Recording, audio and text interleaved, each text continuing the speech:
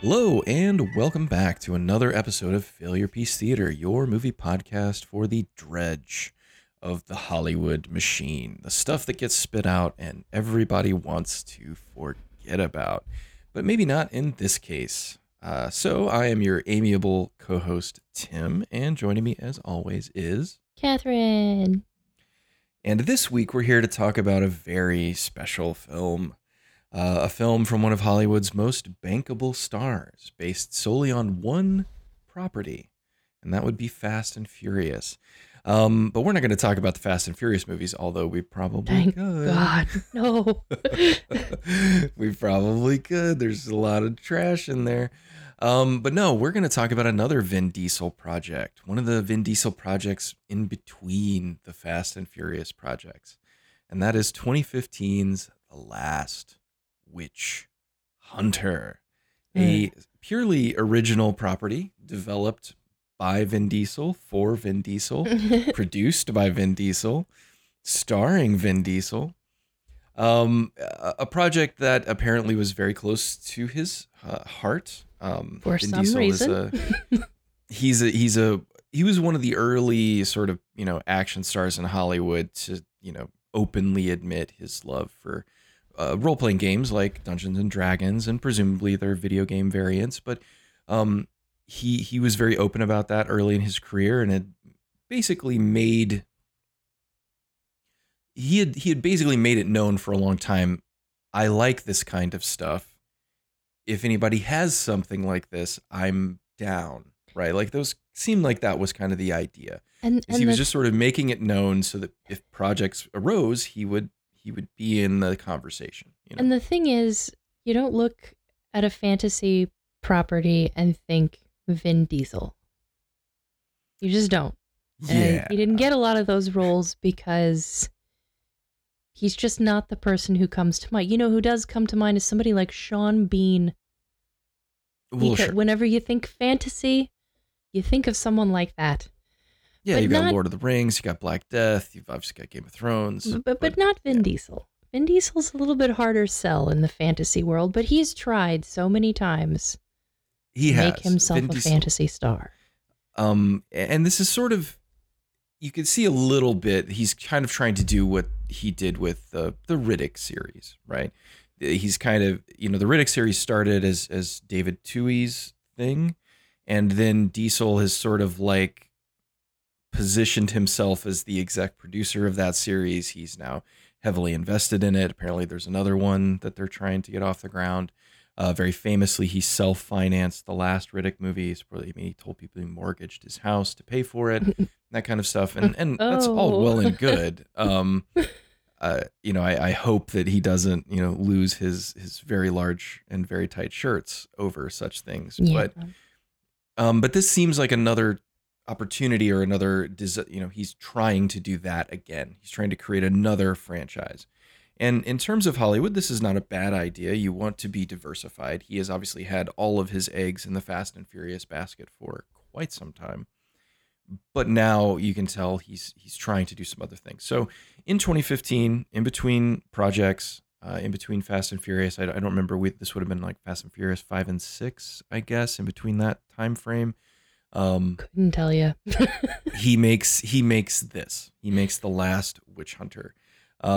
It's directed by Breck Eisner, who is a sort of workmanlike director for hire in Hollywood, very famously the son of Michael Eisner, former CEO of Disney, or chairman of Disney. I don't remember. He's one of those. He may have been both at various points, but Michael Eisner, the Disney man throughout most of the 90s, steered it through its renaissance, then its second crash post-renaissance, and then, onto the current Iger era of multinational, multi-market dominance in all areas. So Breck Eisner is not a director that I think anybody would if you saw him in a lineup apart from his looking very much like his father, you would not be like, who is that guy, right? He hasn't made a ton of movies.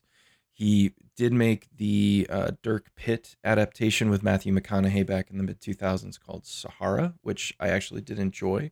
It's a totally solid little workable, comedy action film. And then he did make the remake of The Crazies with Timothy Olyphant and Rodham I saw Mitchell that. in 2010, It which was was good. it I was mean, fine. Yeah. I mean, I mean, I'm not a big fan of the Crazies in its original form either. It's sort of lesser Romero for me. It's a cool idea. He does his Romero thing with it, and it's certainly got indelible moments. But the remake of it seemed kind of inessential. it was just very bland. Yeah, I mean, Like I apart don't from having Timothy Olyphant in it, which he adds a little bit of spice to everything. Um, I remember it didn't really the have much going for opening it. is what really stuck with me, and then I kind of forget the rest of the movie. Yeah, I mean, there's just some stuff at a convenience store / truck stop towards the end that's okay. It sort of loses steam, and the original did too. Like it's a very strong premise, very strong opening, and then it just kind of fumbles its way to its end because it's a downer. Like it's a huge downer ending. It's not like Bummer. it's not like we did it, guys. We saved the world. It's like no, we're To be screwed. fair, most of George Romero's films are bummers. I mean, there's not a lot of good feelings toward the end of any of them. No, he's okay with being a bummer director, and that's fine. So Eisner's got this kind of spotty history with filmmaking. I watched some of the behind the scenes stuff for this, and he seemed very game. I think there are some cool shots in this. In general, it looks pretty cool. I think it's got a nice aesthetic, especially when we're in kind of like the witchy environments. And there are some cool things going on, but it's also trying to be a sort of sideways superhero film. I don't think it really gets there, and I don't think it was a good idea to lean heavily into those elements. But so I guess Eisner's directing. It's written by Corey Goodman, who apparently did most of the heavy lifting on the screenplay, and Goodman hasn't really done much else. But there was some finishing done by Matt Sazama and Burke Sharpless on this script. Apparently, also worked on Gods of Egypt. They did. I had to mention that they've been featured in one of our episodes before for their stunning work in Gods of Egypt. They also did Dracula Untold, which was it Luke Evans? Is that guy's name? Yeah, yeah. Which was Luke Evans. Which was we've already talked about Tom Cruise's The Mummy, but the first film in that rebooted dark universe was actually Dracula Untold, which was their attempt to sort of revamp the Dracula mythos for modern times, which did not work. And the only thing I will say about Dracula Untold is that I have attempted to watch that film 4 times, and every time I get to about 15 minutes in, and out of sheer unbelievable boredom, I fall asleep every time. Like the opening is fine. It's like a little kid. I guess it's supposed to be Dracula's son. Who knew? Narrating like my dad was known as Vlad the Impaler, and it's like, oh, okay. So you're real proud of that, huh? Real proud of Papa's impaling work. But it's just it's not good. But they wrote that one too. Aren't they also the writers for that Morbius movie? They were involved in it somewhere. I think they did a very early script. I'm sorry, but that movie looks like dog shit. Like the initial, this is we're recording this on in late March, the 27th. The Morbius has not yet come out, but all of the early responses from the TikTokers who've been allowed to see it or whatever is bad. It's real bad. I'm sorry, at this point, if you hitch your wagon to Jared Leto's star at this point, you are just you don't know what you're going to get. You might get a totally solid performance from a mid-tier actor, or you might get some of the craziest bullshit you've ever seen on screen. And based on the trailers, I'm like, oh, this is crazy bullshit, Jared Leto. So no, thank you. Yeah, I'll probably see it eventually, but the trailer that was in front of the Batman was bad, real bad. Mm-hmm. Yeah, there's not a lot of. Morbius is not a great character, and never was. He's not a bad character by any stretch. Like he was one of the initial guys to work with Blade, which of course Blade's its own animal, but yeah, it seems like a bad idea. So they've been involved in that. They're basically the Hollywood go-to like cleanup guys.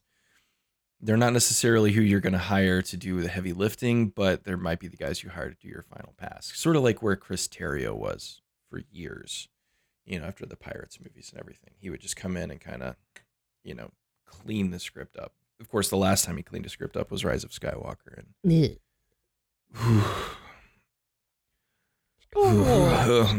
Everybody loves Star Wars. Oh man, don't you like Star Wars? We tried to watch Rise of Skywalker the other day because I have it in 4K. I got the 4K version, and it is a very good looking film. I will say that it is an excellent looking Star Wars film. Very high quality, very high fidelity, but that movie is difficult. It is a challenge to watch.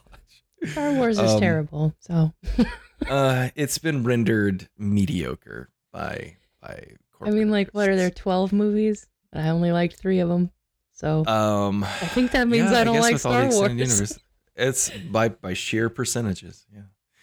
The shows are definitely good. I know we've talked about those before, but in any case, focusing on The Last Witch Hunter. Not the best pedigree for the source material. And that is one thing I did want to note. This is an original film.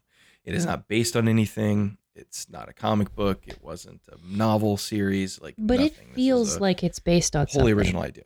It does. It has like a decent amount of world building and a good understanding of the world that it's trying to convey, which generally films that sort of get spun up like this, that's where they lack, right? They don't take the time to sort of top to bottom imagine the world. And I think one of the weaknesses of this film is that we're getting a very narrow sliver of that world. We really don't get much of it, but that's kind of the nature of the story they're telling too. So let's briefly recap the story itself, and all of its dieselicious qualities. In essence, The Last Witch Hunter is very evocative as a title. It tells you pretty much what you're getting here. I debate the name The Last Witch Hunter because that implies that at one time there were others, but we're pretty clearly shown that he's the only one that's ever done this. Of a sort. I guess it depends how you kind of interpret the opening. So this film is about Calder, who is Vin Diesel's with character. A K. Calder with a K, that's right. That's from a nebulous cool. European country. It is cool. It's very cool. He's from Europe. At sometimes it seems like they might be English. Times it seems he's from Europe, and the map is like just a great big. All the countries blended together with Europe, and it's spelled with a Y. Europe. We don't know. Because at times he seems British, and there are people surrounding him who are definitely British, and then at other times they seem to be conveying him as some kind of Viking. It's very. Those are basically all the same, right? I think I think they wanted to express this idea that he was from a time period in Europe, because he's supposed to be like 800 something years old. He's from a time period in Europe like before nations really started to form, which is ridiculous. But so like it's just this very nebulous Dark Ages fantasy. Well, it's kind of the pitfall of having this very Dungeons and Dragons type fantasy setting, is that doesn't really have a tie to any specific culture. It takes things from a whole bunch of cultures. So that's right. What this did. By itself, it is a pastiche. So you're pastiching off a pastiche. But it's really hard when you try to put that in the real world somewhere, and we're like, where is this? Where's this what happening? What country is this? Where are you from? Like, who are all these people? Why are they speaking English? Where did this giant tree grow? So Calder at one point was a member of a group of people who were hunting a witch, right? In this world, there are witches. They're very nature-based sort of magic, which is very cool. I actually really like that. Like they're sort of, a little bit of like almost like the Baba Yaga style witch, right? Just these disfigured Ugly creatures witches that have all these weird powers. Not the very sort of like modern conceptualization of witches in the traditional sense, although we do get a bit of that later on. But so at some point in the nebulous past, he and a group of people went to find this witch in a giant Yggdrasil tree somewhere in a frozen plain. They fought her, they killed her, but he was cursed by her during this final confrontation to live forever, which seems counterproductive. Yeah. Why would you have your assassin be the one that you wanted to curse to live forever? But that's basically what happens. So then we pick up 800 years later, and now Calder is an immortal, undying witch hunter who travels around the world maintaining what is generally referred to as the balance, the peace, something like that. And in essence, he is the tipping point between the world of witches, which has been allowed to continue because you can't really stop it, and then the Axe and Cross, who are supposed to be like Catholic, I guess. I guess they're Catholics. Well, again, I guess they would hate witches. Yeah, I mean, historically speaking, they don't like them. They don't like them. Not big fans. And so he now is the one, if a witch gets out of line, because like what the rule is that they can't use their magic on humans. Yeah. They can use it on themselves. They can use it on the natural world as long as it doesn't interfere with or harm the regular folk. He's the witch police. Right. So it's basically Harry Potter, right? Yeah. It's like maintain the secret, and he's the policing agent. Yeah. Because he can't be killed, so the witches can't hurt him. They can stab him, they can shoot him, they can cast spells at him, do all kinds of things, but he cannot die under any circumstances. They never address the Highlander, can his head be cut off thing? Although, but we do see him recover from some pretty traumatic injury over the course of this without, much difficulty. So probably his head could continue just like in a jar. Yeah. That'd be cool. So it would be kind of sequel neat. Idea. The head jar witch hunter. Maybe there's another witch hunter we haven't met yet who has a head in a jar somewhere, and he just offers advice and wisdom. or he hangs him on his belt, like the head from God of War. Yeah. Mimir, right? He's Mimir, right? He's just the guy like offering advice on your belt. Hey, witch hunter, why don't you go left? Anyway, so now he is assisted by a Dolan, who is a priest that is his sort of like personal handler and archivist / documentarian. And there have been 36 Dolans. And I guess this is there was a priest with him during the initial confrontation. And so now there's always a Dolan. Played here by none other than Michael Caine. Yeah. Slumming for another pool at his Italian house, I guess, is what Michael Caine is. Although in the behind the scenes stuff, he says he did actually have a lot of fun. He doesn't get to make these kinds of movies that often anymore, he said. And he actually really enjoyed working with Vin Diesel to do these. Because he's not really doing much. He's mostly sitting in comfortable chairs, as he should be at his age. Yeah, Take a load off, Michael Caine. You've worked hard enough. That's right. Here's this lovely high-backed leather chair. Just have a seat in this. We're going to film you for a couple of hours, and then you can go home and, purchase, that infinity pool that you've been wanting. It's your Brazilian vista forever. But whatever. So he's there. He plays Dolan, and he's actually lovely as usual. And we meet Calder at sort of a time of transition. His current Dolan, Michael Caine, wishes to retire, sort of spend the rest of his days doing what he wants instead of being with Calder all the time. So they've found a new Dolan that they're going to swear in, played by Elijah Wood, for reasons. And he was available. He was available. He wears a lovely, very tight cropped haircut. I love Elijah Wood. I do too, and he's really good in this. I actually really like him a lot. He gets most of the humor, although he's not technically the humorous sidekick. He does get a lot of it. But over the course of events, the retiring Dolan dies under mysterious circumstances, and the investigation of his death leads Calder to basically a mystery that may have, something that has resurged from his past. And the witches are attempting to bring back that he needs to stop. So over the course of this adventure, he will meet a young woman named Chloe, who is a witch who specializes in potions and dreaming and that kind of thing, played by Rose Leslie, we were right in the middle of Game of Thrones run, and she was hot. I think that has cooled somewhat. But she's in here. I don't love her in this, but she's okay. And in essence, you know, Vin Diesel has to unravel the mystery before time runs out and stop the threat as only the last witch hunter can. So that's our basic synopsis. So I guess we'll. Did you have any thoughts about it before we get into our sort of full breakdown? I don't think any specific thoughts. Mostly just how do you get all of these people in a room to make a movie? It's very interesting. I mean, again, this is sort of something you don't really see in Hollywood that much anymore. An original property with a decent budget. I mean, this was like 80 million, 90 million budget, which I mean is not a small amount. It's not huge. I mean, it's still that sub 100 million range where you can kind of get away with anything as long as you stay on budget. But it's still rare to see a studio throw this kind of money at what amounts to a completely untested project. And so you can tell this mostly happened because of Vin Diesel and his star cachet, which he does still have. I mean, Fast and Furious is a $7 billion franchise or whatever now. So that gets you a lot of leeway in Hollywood. Another film of his that I would like to cover on this show eventually is one that came out during the pandemic, which was Bloodshot, based on a Valiant comic book that I actually do have quite a bit of fondness for.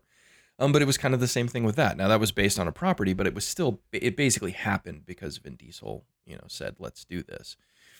And so he seems to kind of have this track record of trying stuff, right? He's not just content to stay within the comfortable confines of the Fast and Furious franchise. He is trying to branch out, to expand, to try things, to build franchises. As weird and cringy as Vin Diesel can be, I do like that about him. I like that it was his idea to be in this movie, even if this movie is not that good. I like that this was his idea. Yes, it gives the movie something. It almost feels like the old studio system, right? Where you built a movie around an actor. Yeah. To take advantage of that actor's particular skills, right? People just want to see Vin Diesel in various situations. Right. People just wanted to see Cary Grant. People just wanted to see Spencer Tracy. People just liked that person. Katharine Hepburn, and you build these movies, maybe you've got a script floating around from some, up and coming writer coming in from the Midwest, maybe you've got one of those guys, but ultimately you're just saying, okay, we have this likable lead actor. What can we put them in? Oh, a bunch of travel movies where they just traveled all these different cool locations. We'll go there, we'll shoot it. And, mom and pop in St. Louis under the arch will be like, oh, wow, that Italian Riviera is beautiful, because they're just going to go see it because he's in it. And so it's very much reminiscent of that idea. It's like, well, what can we develop for this person as opposed to we have this project. Is this person right for it? And so like, I'm not saying it's better because I don't know if Vin Diesel's really the best person for this role. I can think of other actors. I mean, even somebody like Joe Manganiello or somebody who also has like a love of D&D, like just visually being more this guy. Yeah. But it wouldn't have happened without somebody like Vin Diesel behind it. So you kind of have to balance that out. And, so in general, just sort of initial reactions to this is a pretty fun movie. There's some good action in it, very solid. I don't think it's shot especially well, although there are a couple of scenes that look pretty good. It's pretty slight. That would be my other issue. The world building is good, but what's actually happening, like the story of this film, is really simple. Yeah. Like really simple to the point that I was kind of like, is there more to this? Are there other things that are going to happen? It was another one of those movies where I was like, is the movie going to start? Like, when is it going to start? And then I looked down and it's like, oh, the movie is officially started. It has begun. It is going. It has been going for quite some time. This is the movie. Yeah, I was waiting for like another twist or another. I mean, not that every movie has to have a twist. I don't want to make it sound like that, but I was just waiting for another. Oh, like what's the next element? What's the next layer of this story that's going to come in and sort of like add that next level of weight? And it just never materializes. It just doesn't really happen. So it's it's a fairly satisfying payoff, although I feel like the final action sequence is a bit of a letdown, given that the movie's pretty low key up until that point. So I was kind of like, well, limited budget, so the movie's going to be pretty restrained, and then the ending will be big. And no, it's not. It's not really that big either. So there's a little bit of disappointment on my part there, but I liked this movie way more than I expected to. Vin Diesel is not an immediate sell for me. Again, I will always have a special affection for the Riddick franchise because literally the first film I ever watched on a digital versatile disc was Pitch Black. I think I've told this story before, but my wife and I, we lived in this tiny apartment. I had a pretty decent computer monitor. Our TV was garbage, but I had a pretty decent computer monitor with some surround sound speakers that I think I'd pulled most of it out of the garbage, if we're being honest. That's probably where it came from. I thought it was nice. It wasn't that nice.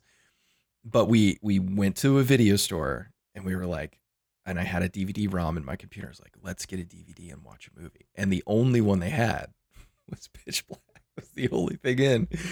And so we rented Pitch Black and we sat and we watched that movie on my 17-inch computer monitor. But I remember thinking, my God, it's so crisp.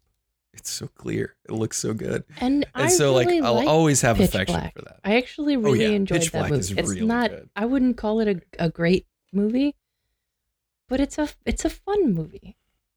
Yes. And I think that's and Vin Diesel's what great Vin Diesel in it. does. I think he just makes fun movies. And I hope he never stops having fun.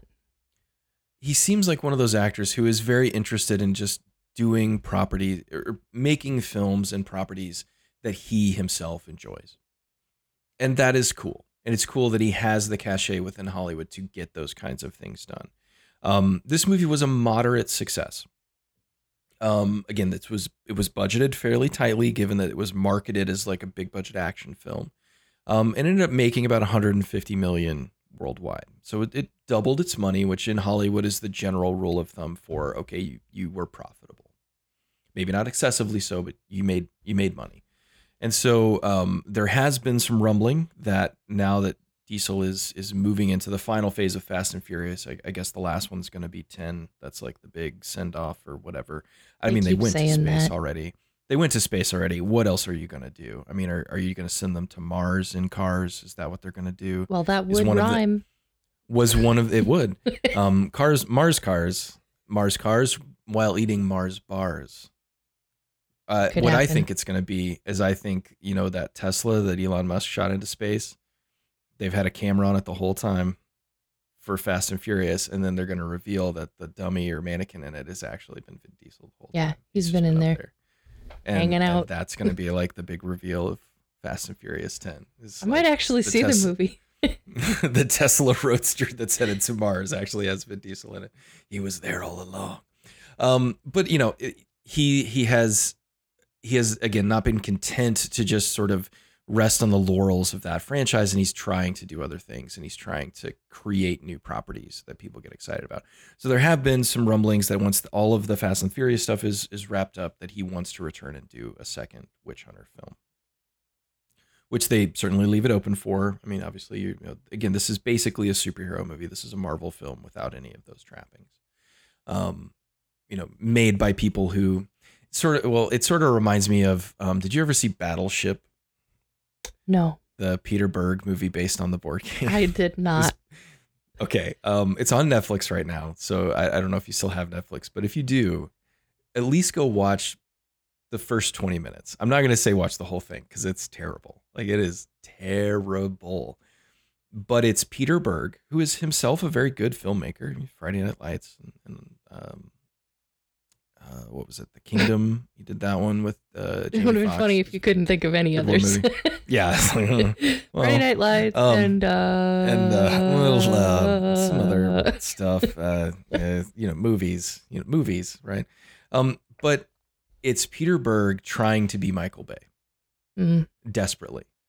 And it's one of those things when you watch people imitate Michael Bay, you realize how good Michael Bay is at doing what he does. And then you hate yourself because you just said that Michael Bay is good. I know. I'm not going to say that what he does is good, but what Michael Bay does, he does better than anyone else. It's true. And so he changed movies. I mean, he really did. Oh, he did. Yes. Not for the Michael better. Bay's. No. But he changed them. And they are different. There is a pre-Michael Bay and a post-Michael Bay period in Hollywood. And that is undeniable. Now, again, what that means, we don't have to get into, but this is Breck Eisner trying to be like a Marvel director, right? Like he's trying to do that. He's trying to emulate that style. And as a workman, sort of director in Hollywood who takes projects and then sort of just applies himself to them without necessarily any sort of specific milieu or style that he works in, he's sort of one of those directors that's primed to do that kind of thing. I'm shocked that Breck Eisner hasn't directed a Marvel film, because he seems like the type of director that, especially early days, Marvel would have loved to work with, right? Just that kind of guy who's going to come in and kind of do what he's told, bring enough to the table to be interesting, and then kind of move on. Like Alan Taylor for Thor 2, right? Like, okay, great. So this is a bit of an imitation, right? This is a film that is imitating other things that are popular. And so if you don't have much of a palate for that, if that kind of thing, you see it and you go, ugh, geez, another one of these, then this isn't going to be for you. It really isn't.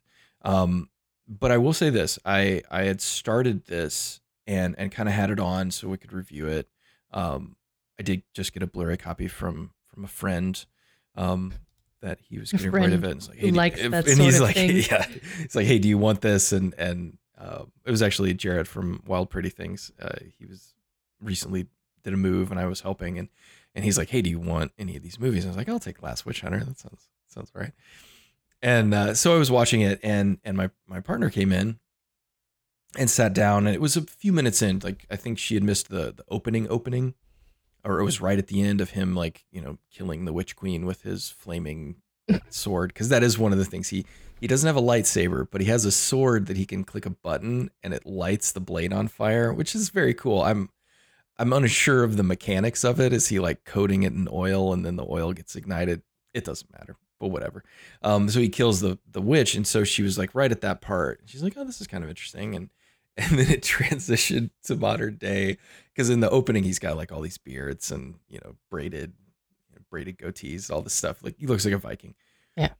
And then it cut, and it's just Vin Diesel, like he's shaved now and everything. And she's like, oh, it's Vin Diesel.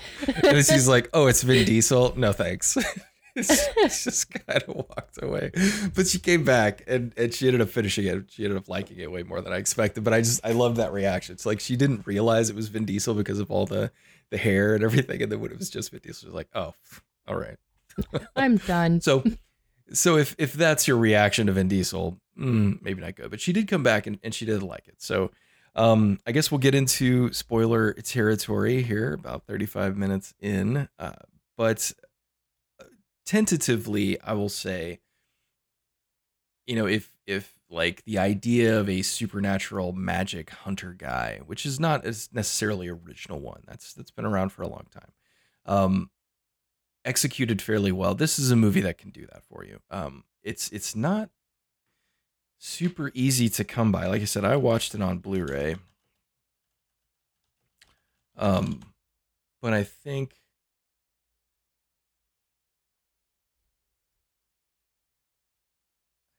it's on HBO Max at the moment. Pretty sure that's the place it's available. So if someone is interested and you do have an active HBO Max subscription, you should be able to watch it there.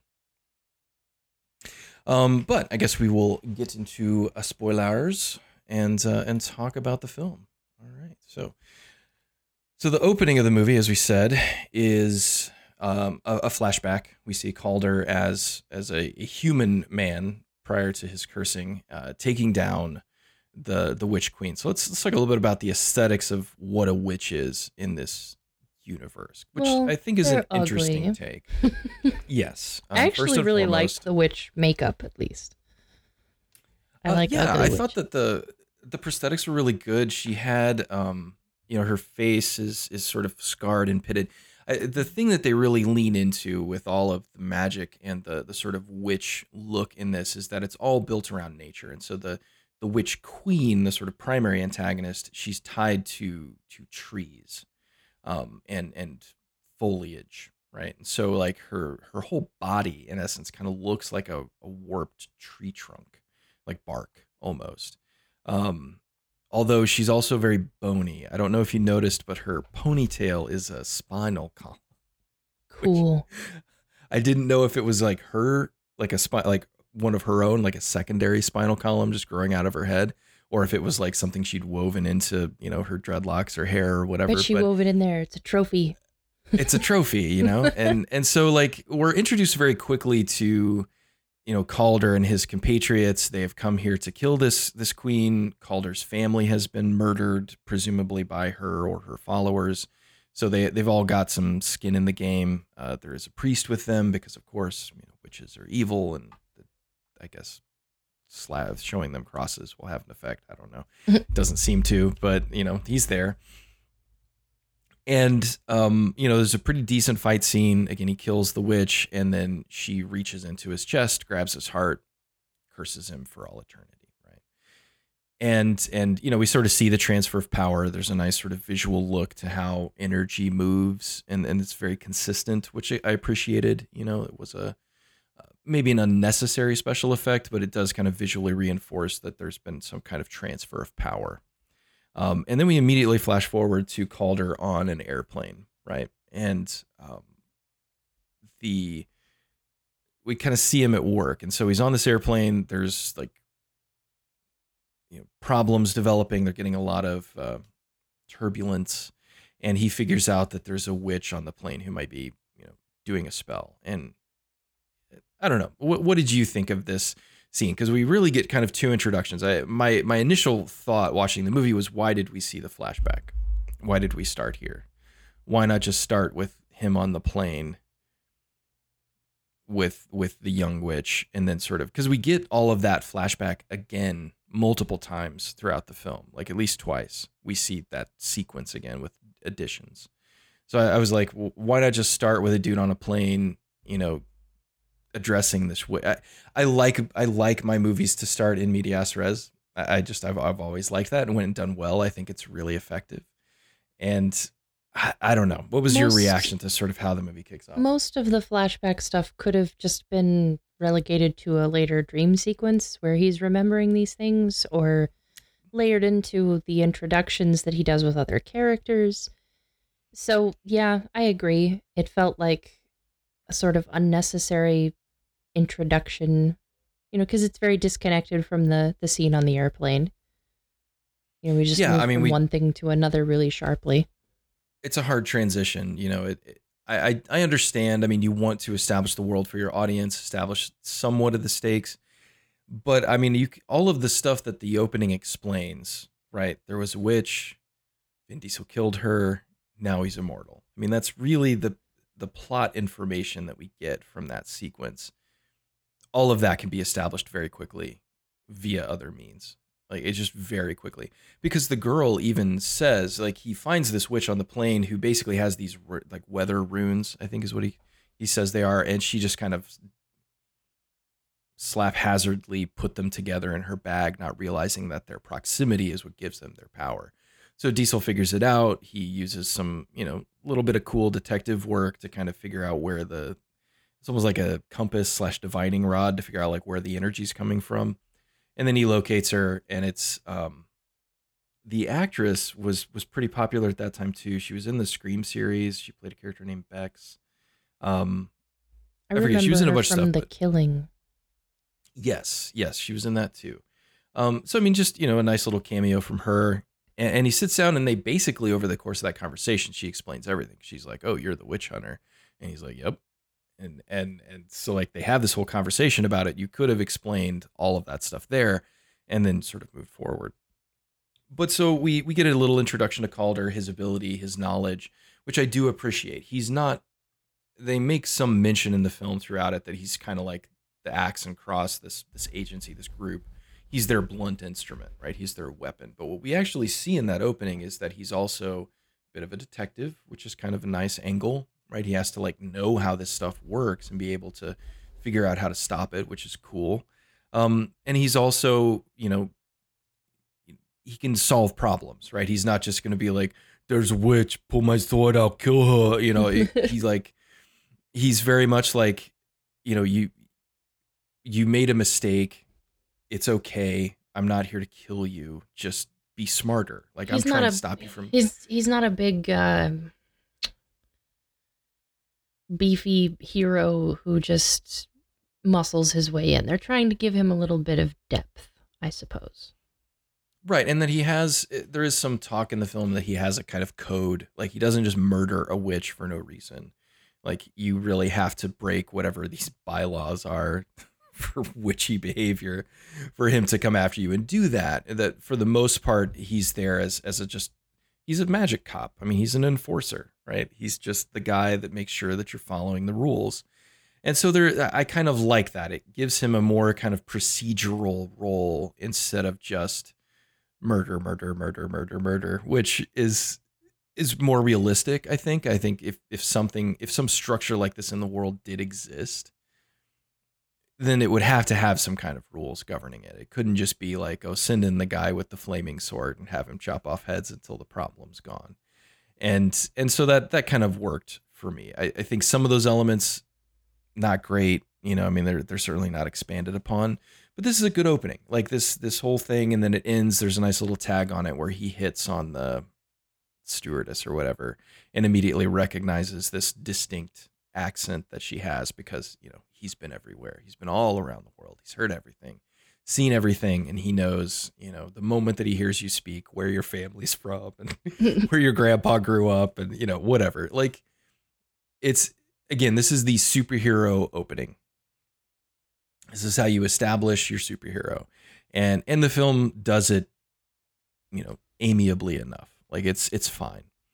So the engine of the plot really doesn't get moving again for a bit, which I liked. I liked that it didn't immediately jump into, here is the problem. They kind of established Calder. They established Dolan, Michael Caine's Dolan anyway. They've got a fun relationship. One thing that my partner noted several times that she really liked, and I did too, is that Vin Diesel calls Michael Caine Kid. That's like his nickname for him because, Vin Diesel. He's older. 800 years old, but he looks younger. It's, it's a very simple thing, but that for me is something that in film, where you generally have very limited time to establish character relationships. So you have to be very careful and very specific about how you do it. Something like that, even though being a bit cheesy, is welcome, right? Yeah. Because it gives the characters a very quick shorthand. It helps you to understand their relationship and how and what they mean to each other very quickly.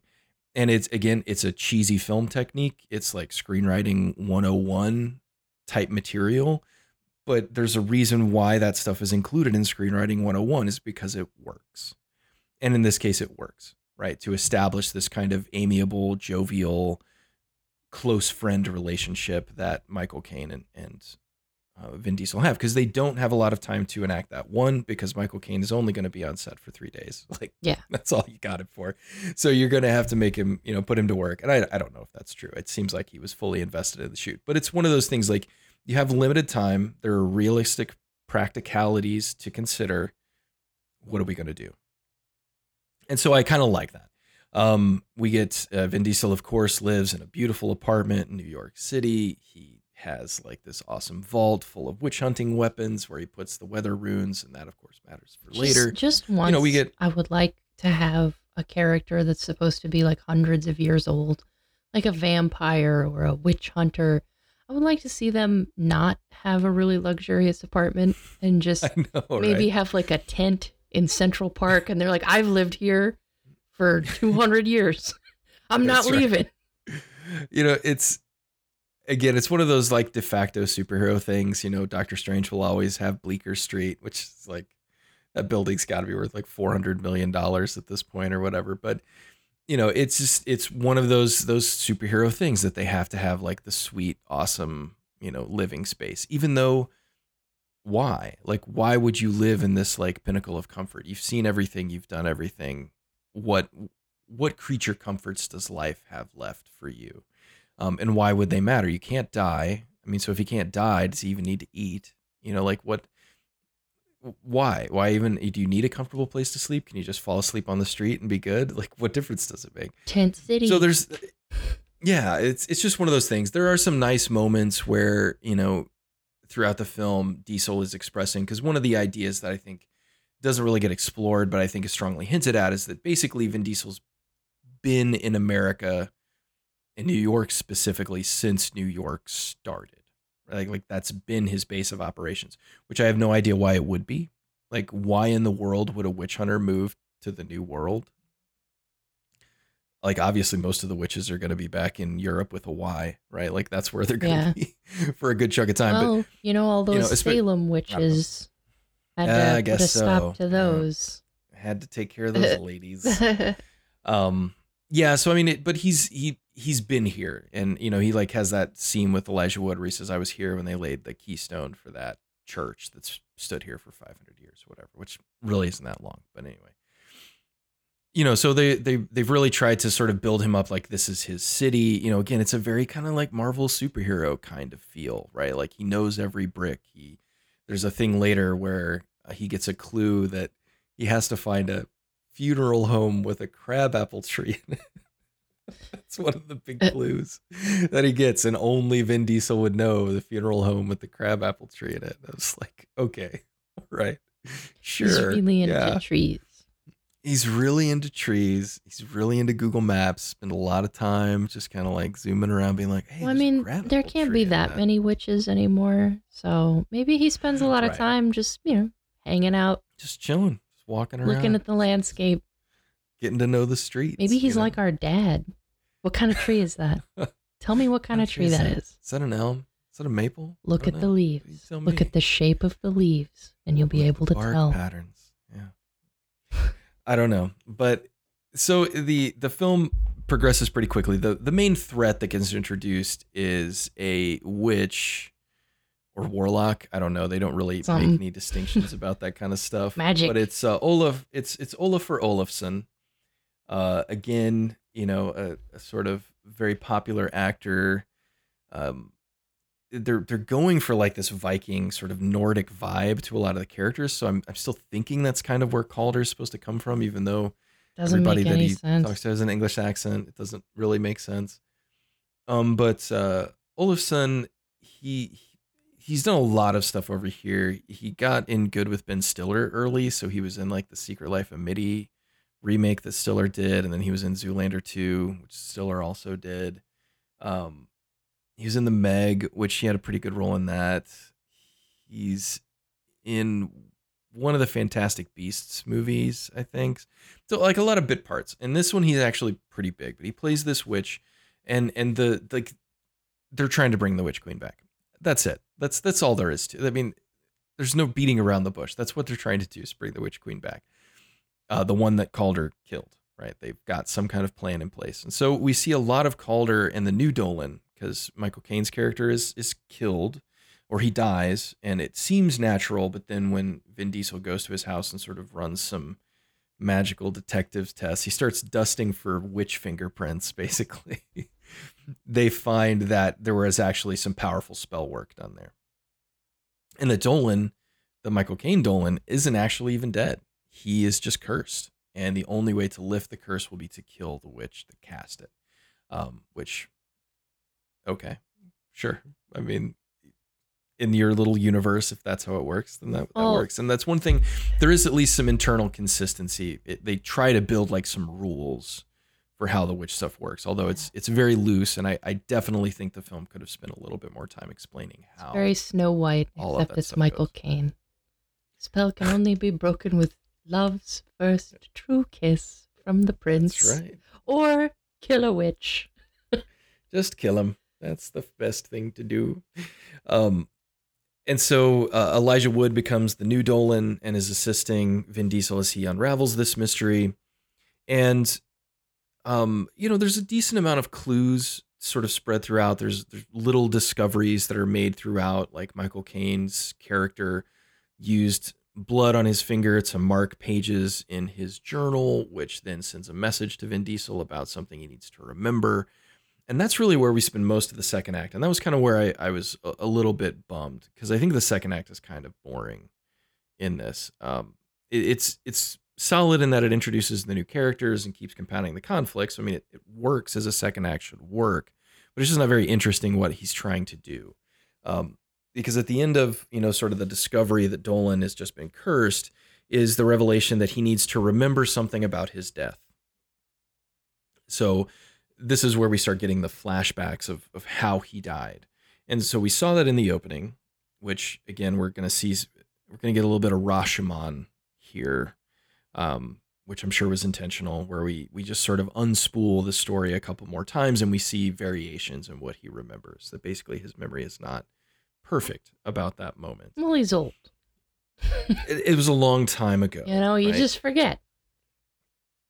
But while that's happening, we do get a sort of indication of how witch society works in modern, New York City. And so what did you think of the scene of the bakery? This was one of the scenes that I think actually hooked my wife when we saw that. Because Calder's like, we got to go talk to this guy. This guy would know if something was going on or, whatever. And they show up and it's at a bakery, and the bakery is like lines out around the corner, like people just begging to get in there and buy cupcakes or something.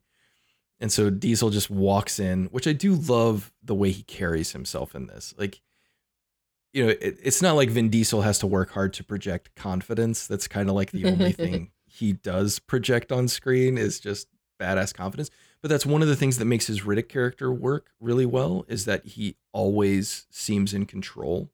And he's always the most capable guy in the room, and he's bringing that energy to Calder, which I think is good. If you were 800 years old and couldn't die, you would have a sort of unreasonable swagger. You would have, I think. Swagger. That's exactly what I was going to say. You would have a little.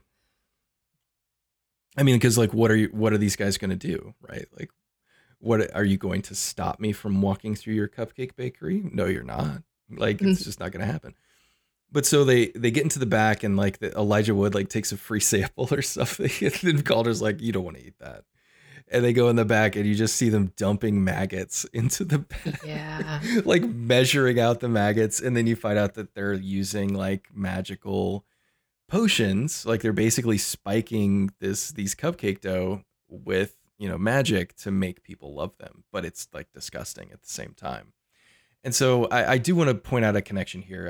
I really, really, really love Lev Grossman's series, The Magicians. Mm-hmm. Now, not the TV show necessarily. The TV show was fine. I did not hate the first several seasons of it, but it just kind of went its own direction. It diverted from the books pretty hard. And that's fine. Like the show can be its own thing, but I did not get much out of watching the show once they made those choices. But the book series is one of my favorite book series ever.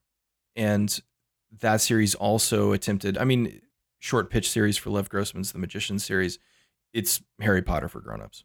That's it. Yeah. Like it's the same idea, but it's for adults. And you hate the main character a lot. He is a terrible, terrible person, which that's what makes it literary. That's how you turn Harry Potter into literary fiction. You hate the main character, although I don't really care for Harry Potter either. But, and that's not to say Harry Potter is not also enjoyed by adults. That's not what I mean. Like anybody can enjoy Harry Potter if that's still your thing. But you shouldn't.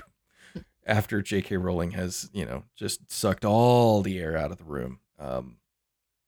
But it's more like Harry Potter from an adult perspective, right? Like adult concerns, they fuck, like that kind of thing. And so like that's really the only adult concern. It's true. It's true. I mean, that's going to be the main distinction for the New York Times bestseller list, at least.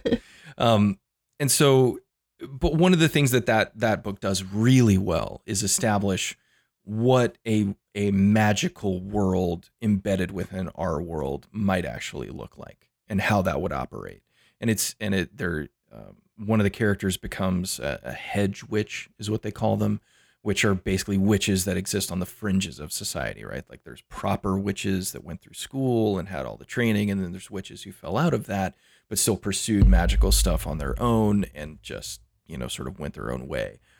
And so this movie, one of the things that really struck me about it is that as we start to unspool the world of witches, which is primarily in a couple of scenes that we'll talk about in a sec, is that it had a lot of that same verve to it, of what that world might look like, and I liked it. Like I think because in essence, Calder, once he realizes that he needs to remember something about his death, he goes to a witch in pursuit of a memory charm. He needs something to help him go back into these memories, potentially ones that have been hidden.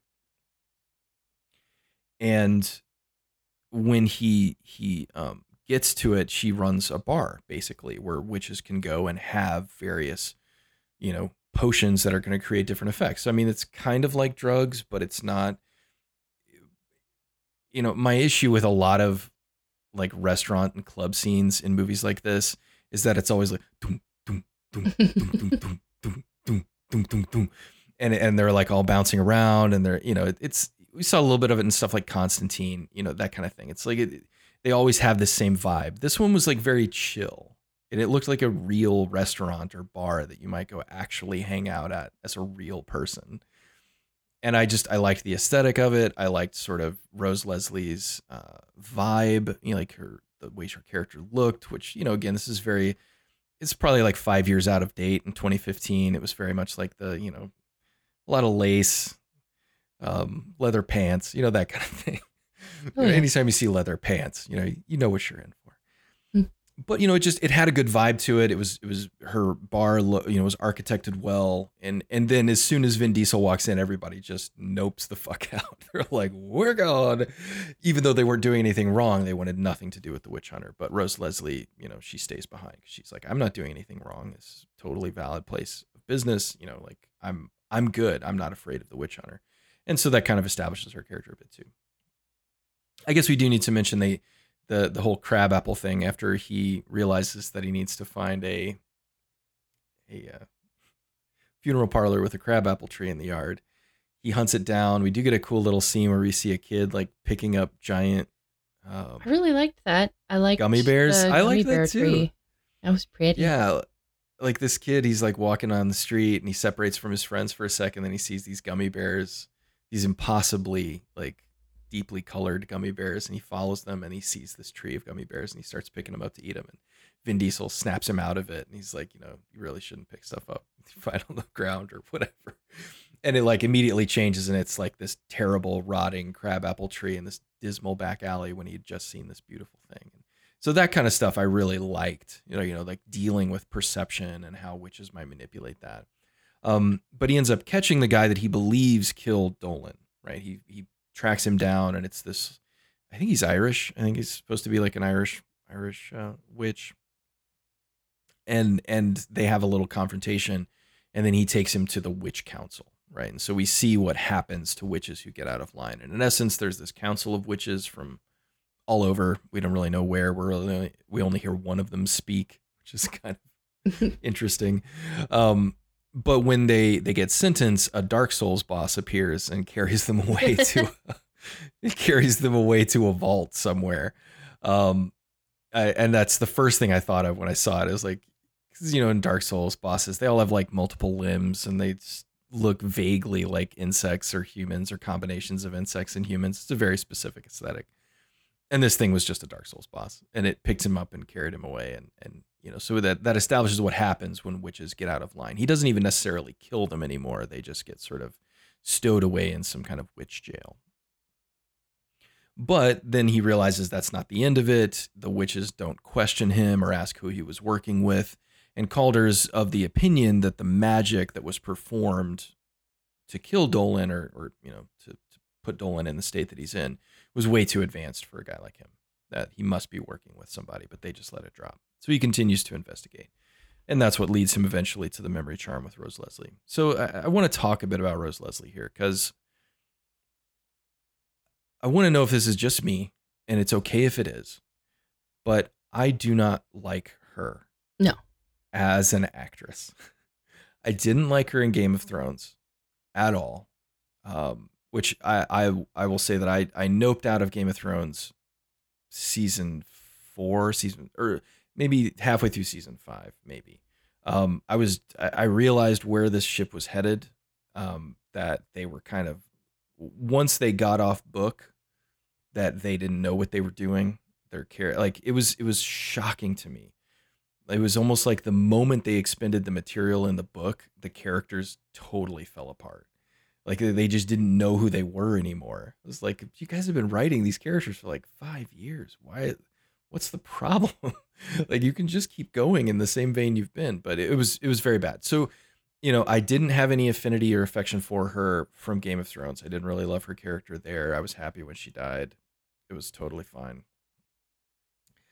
And then in this, she's better. Like I like her more than I liked her in Game of Thrones for sure. But there's something about her delivery that I just don't care for. Mm-hmm. Maybe it's her tonal expression. Like, because there are scenes where she just sort of like, well, right after they meet, he takes her back to his apartment. She wakes up there, and then she sort of steps into a conversation that he's having with Elijah Wood's Dolan about their next moves. And she just sort of walks in, and her delivery of her lines was just so off-putting to me. And she also has this thing where she constantly like half closes her eyes and looks up and to the left as she's speaking, almost like she's thinking internally or something, but she does it all the time. And I don't know. I feel like I'm being overly harsh because she's perfectly serviceable in this role, but she does absolutely nothing for me on screen. And is this me? Am I just being mean to Rose Leslie? Am I just a bad person? Well, I guess that's what I didn't like this. I didn't like her either, but I don't have any point of comparison. I have only seen 1.5 episodes of Game of Thrones, and it was the first episode and part of the second episode. She wasn't in those, I don't think. But honestly, even if she was, comes in like I don't think I would remember. So I've never seen any of the other things that she's done, ever. And honestly, she's not done a lot. She's done quite a bit of TV, but from the film standpoint, she's only done 6 movies, and this is one of them, I guess. This is a movie. This is a film. She was in it. But it's just, I don't know. It's very strange. Like, she's not bad by any stretch of the imagination, and I don't think anybody watching this movie would be like, ugh. Well, part of the problem is like she doesn't have any like personal chemistry with Vin Diesel, and that could be that. Yeah, maybe that's a Vin Diesel thing. Maybe only certain types of actors have chemistry with Vin Diesel. But sure, maybe when you put a glass of water next to a block of wood, it's just what you get. I feel like Vin Diesel and Elijah Wood had pretty good chemistry. They do, yes. So then maybe it's just a mismatch of some kind. But yeah, all the scenes that they were in, they were kind of flat. I mean, let's acknowledge the fact here that, Vin Diesel is an elderly man. He's 50. Well, he would have been 48 when he made this. And Rose Leslie would have been like 23 ish. She's 35. No, she's 35, so she would have been 30. So I mean, yeah, I guess that's not big of an age. She reads younger to me, like much the character younger. I think is played a lot younger because she's supposed to be like a spunky goth witch. Spunky goth witch. Well, I mean. No, it's true. I think she's I mean, she's Punky Brewster, but for witches. Yeah. Spunky goth witch. Yeah. No, I agree. I didn't, and maybe that's what I was picking up on. Not necessarily age gap or anything like that, but just a lack of real chemistry between the two of them. And maybe that's because Vin Diesel's playing this very low key. Like he doesn't really get emotional at all in this movie. Like a couple of times he gets mad, I guess, and his face like kind of scrunches up. But for the most part, and I'm sure this is a choice where he's seen it all, he's done it all. There's nothing that's surprising to him, but he doesn't ever really seem engaged either. And there are a couple moments like when she first gives him the memory charm, which he eats in a cherry, which I thought was kind of an interesting way to go about it. she like takes a selfie with him, and he hadn't gone to sleep yet to test and see what she was going to do. And so like that moment was kind of funny. But a lot of the time that they spend together toward the end of the movie, which is brief, I mean, they don't really spend a lot of time together as characters, which maybe that's the other thing I was picking up on, is that she, of course, is his love interest. So she falls in love with him over the course of the film. Which makes no sense. Yeah, but we're given no scenes that would justify that series of feelings. Like the most emotional scene between them is he says, "I'm going to keep you safe." That's it. And she immediately trusts him. She changes her mind completely and is like, okay. Completely. Sure. Yeah.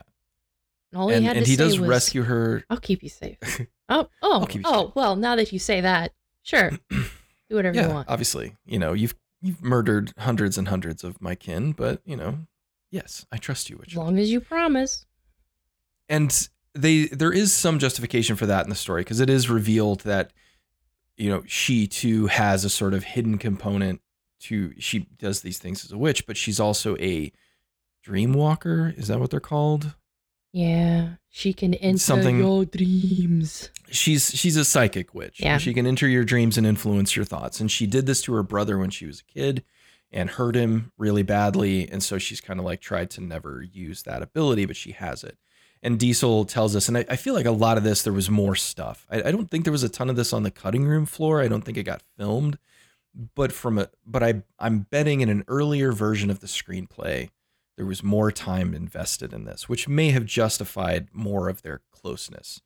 Because ultimately, when it comes down to it, the initial memory potion doesn't work. They get interrupted by the warlock, by Olafsson's character, they don't want him to remember whatever it is that he's trying to remember. And this is the other thing, is Olafsson's character, this bad witch, just appears and disappears at will. Like he just is always in the right place, which again, they're witches. Sure, whatever. They have supernatural abilities to know what's going on, but he always seems to be in the right place at the right time to impede the witch hunter's progress. But at the same time, there are things that happen that I think we should have seen, right? Because for one, the big reveal, the reason he's trying to remember this, and there are some things we'll talk about as he gets to this knowledge, is that when he was cursed, or cursed, quotation marks, and they found his charred body inside this burning tree, but he wasn't yet dead, the witch queen didn't actually die. Her heart survived. And as long as her heart survives, she's technically not dead. And Calder's immortality is tied to the heart. So if the heart is killed, then he also dies. And so this is like the big secret that the Axe and Cross had been keeping all along from him, is that they actually still have the witch queen's heart somewhere. And Calder's immortality, his very power, comes from that witch queen's heart. And so they're in this sort of like, symbiotic relationship, and he has no idea. So he remembers this, and of course that reveals that the heart still exists, and that is where the danger lies. And then in the next scene, the dude just has the heart. He's just got it. We don't know where he got it from. On to this. Presumably the Axe and Cross, like, we're not told if it needs to be in proximity to Calder. It certainly doesn't seem like he was on a plane earlier and was fine. So I presume that he doesn't have to be like in close physical proximity to said heart. But the reason that Dolan was tortured, the reason why the witch tortured Dolan for information and put the curse on him that he did, was because he knew that Dolan would know where the heart was. And so we're told that Dolan knew, and then he just has it. So that's a big like scene not appearing in this film moment for me, because that seems like a scene that you would want to show. One, it would establish more about the Axe and Cross, how they operate, where they operate, who they operate with and for. We would see him, break into this facility and steal this heart, because I'm guessing that it's not like in a desk drawer at St. Peter's, right? Like, yeah, I mean, wouldn't you presume that the heart is like in a vault sealed somewhere where nobody can get to it very easily. I mean, at the very least, take it down to your local Bank of America, pop it in the vault, safe deposit box down there, just kind of keep it, Yeah. Somewhere secure. Now they do establish that he can like go through walls and stuff, that his magical tree powers allow him to like go through floors and windows. So again, I presume that those are the abilities he used to go get the heart, but why not show us that? That seems like key plot information that you would want to demonstrate and show. If you want to save it for the reveal that, oh, the heart still exists first, great. But then cut to stealing the heart. But that's where I feel like this movie's world building kind of falls down. They know what pieces are in place, but they either don't have the budget or they don't have the time in the runtime itself to show us some of those things. So we get a very passable understanding of what the Axe and Cross actually is. It's a loose group of priests who work with witches to maintain some kind of peace, I guess. But where do they operate? How do they operate? No one knows. What we just don't know. It's a secret. And maybe that's stuff that they put on the shelf. If we get a sequel, we'll try and explore it. Right? But it seems like at the end of this film that he's going to walk away from the Axe and Cross because they betrayed him about the heart. So are we even going to see them in the next film? Are they going to be a factor in the next film? Because it seems like now he's an independent contractor, witch hunter for hire. I hunt witches when I feel like it. Gosh darn it. I mean, but how will he know about witch activity? How's he going to be fed that information? Presumably it's a huge network of priests interconnected across the world that key him in when there's a problem. Bet you in the sequel, the Axe and Cross will be the bad guys. Yeah, that would make the most sense. They become the villain organization. And he actually ends up, because like at the end of this movie, he ends up working, like Rose Leslie says, who says a witch can't hunt other witches? Because she's one of these dream walkers, so she's kind of an outcast witch anyway. Which he also, we get this, I don't know, there's a lot of really interesting production design in this that gets just sort of skirted over. We talked about being out production designed with, some of our previous episodes where a director can quite literally be overwhelmed by the production design of their film and their own style just collapses. This one, it feels like there was production design there and it just wasn't employed. Like they didn't shoot it, they didn't film it, they didn't really talk about it. It's just kind of there. And sometimes that works. Like you can background that stuff occasionally and still kind of have the effect of it. But there was a scene sort of later in the film where he takes her to this kind of history room, and it's all of these like bas reliefs on the wall showing the history of witches. And I was like, where is this? Who carved this? If you're trying to maintain a secret balance between witches and the rest of the human world, why would you have this? In a like a place where you could just go chill out, because it looks like it's like a garden and stuff. I don't know. It's just weird stuff like that. But it's revealed that the Dreamwalkers were like the Witch Queen's personal guard because they could get in your head and screw you up. So I guess those are the ones we see at the beginning that are like crawling through the branches and stuff. Those are all Dreamwalkers. And that's why they can like cause them to see things and have hallucinations and stuff. So, I mean, that's what's so frustrating about this movie is there's like a nice uniformity to the script. The script is very typical in its design and construction, but in that typicality, it hits all the necessary beats for it to be a relatively successful script, right? Setup and payoff, decent character moments, solid action beats. But what it amounts to, even though it does all of these very typical things, is just not very substantial. Yeah. There's not a lot of meat on this bone, and that's frustrating because it seems like all of the pieces are in place for it to be more substantial. And I don't know, man, in some ways that feels like Vin Diesel's career. Yeah. Like that, whether it's he's drawn to those kinds of projects that have those very peculiar flaws, or my thinking is that those are the types of films that he's worked on for this so long in his career that he thinks that's how it works. I mean, because like you look at the Riddick movies, and that idea that these all technically work, the pieces are in place and they are successful, but not enough like that is sort of like so many of the projects that Vin Diesel has taken in the last 20 years. So maybe it's his instincts for script writing. Maybe it's his requests because I mean, he apparently has a lot of creative control over these projects. Maybe that's how he sees movies should work, maybe right? He's not as creative as he seems. And that's always a possibility too. I think Vin Diesel fancies himself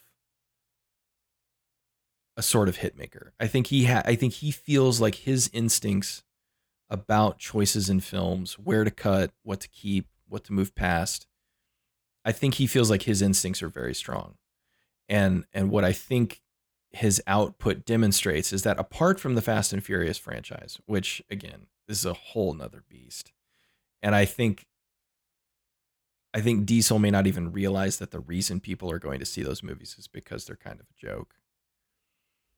I don't know. I think he may have learned the wrong lessons from the Fast and Furious franchise. I am shocked at the number of people who legitimately like those movies. Now, I've never seen any of them, just being honest. Sure. They're about cars, so I'm not going to see them. There are cars in them, yes. Yeah.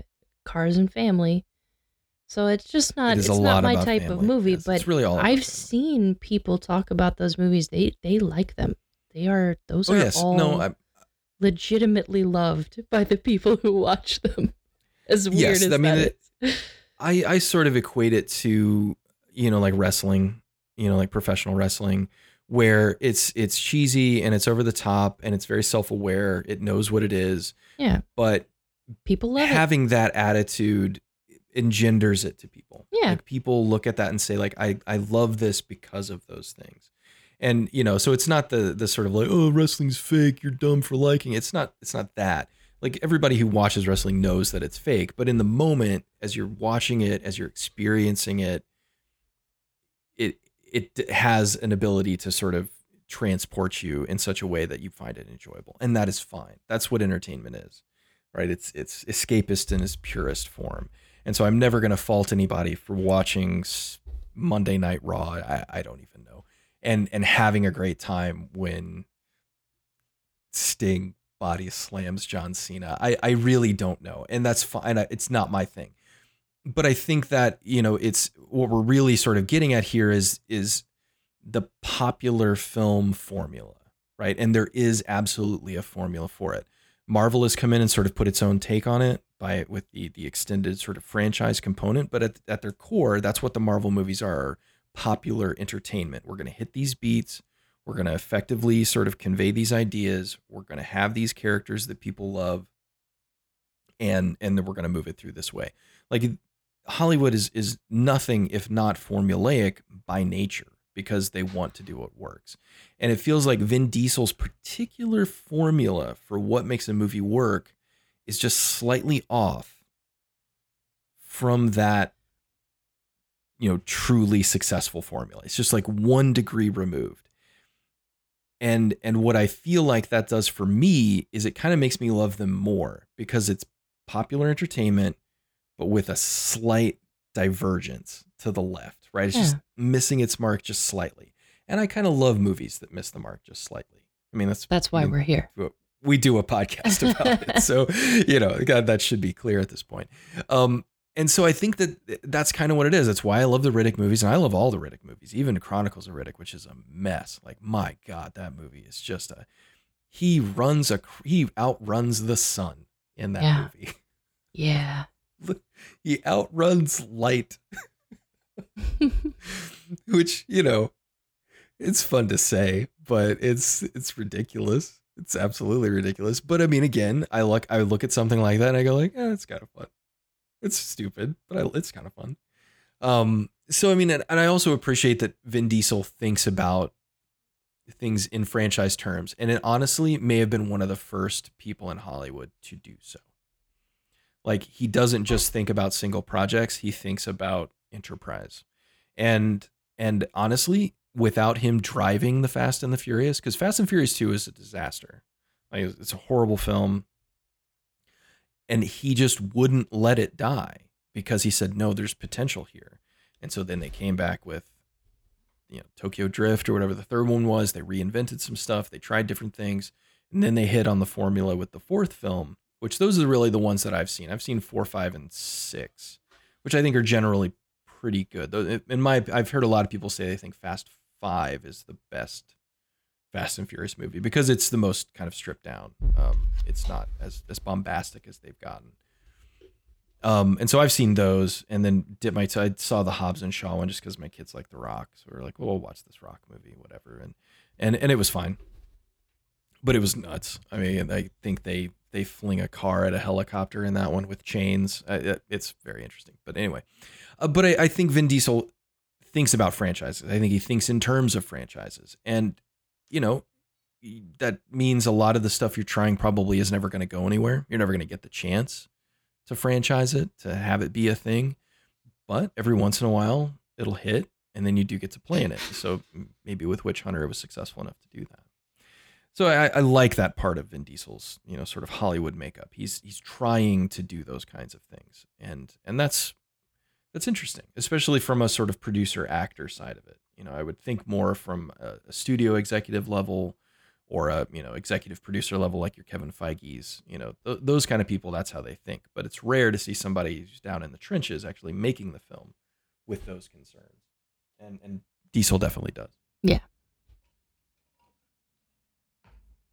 All right, so there is another cool scene. The initial memory charm doesn't work, as we said, so he does go to meet with like this fashion model. I love the runway show. Models.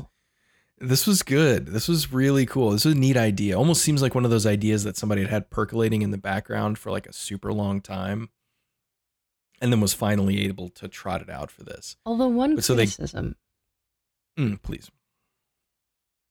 Rose Leslie goes with him to see the fashion models, and they're all witches. And that's established. That they're all witches in disguise. And you can catch glimpses of them in the mirror, and they all appear as old hags because they're witches. But Rose Leslie is surprised by this. Isn't she a witch? She is, but... So why is she surprised at witch magic? I think it's supposed to be that she... I'm guessing it's because she lived in like this little corner of witchdom. We're not in Witch Town anymore. Right. We're not in Greenwich Village anymore. I'm sorry. I actually did write that one down as a potential one to use, and there I am. So I think it's supposed to be one. Again, it's a typical screenwriting thing. You need the surprised person, right? Because Calder's not going to be surprised. You've established in the screenplay that he can't be surprised by any of this.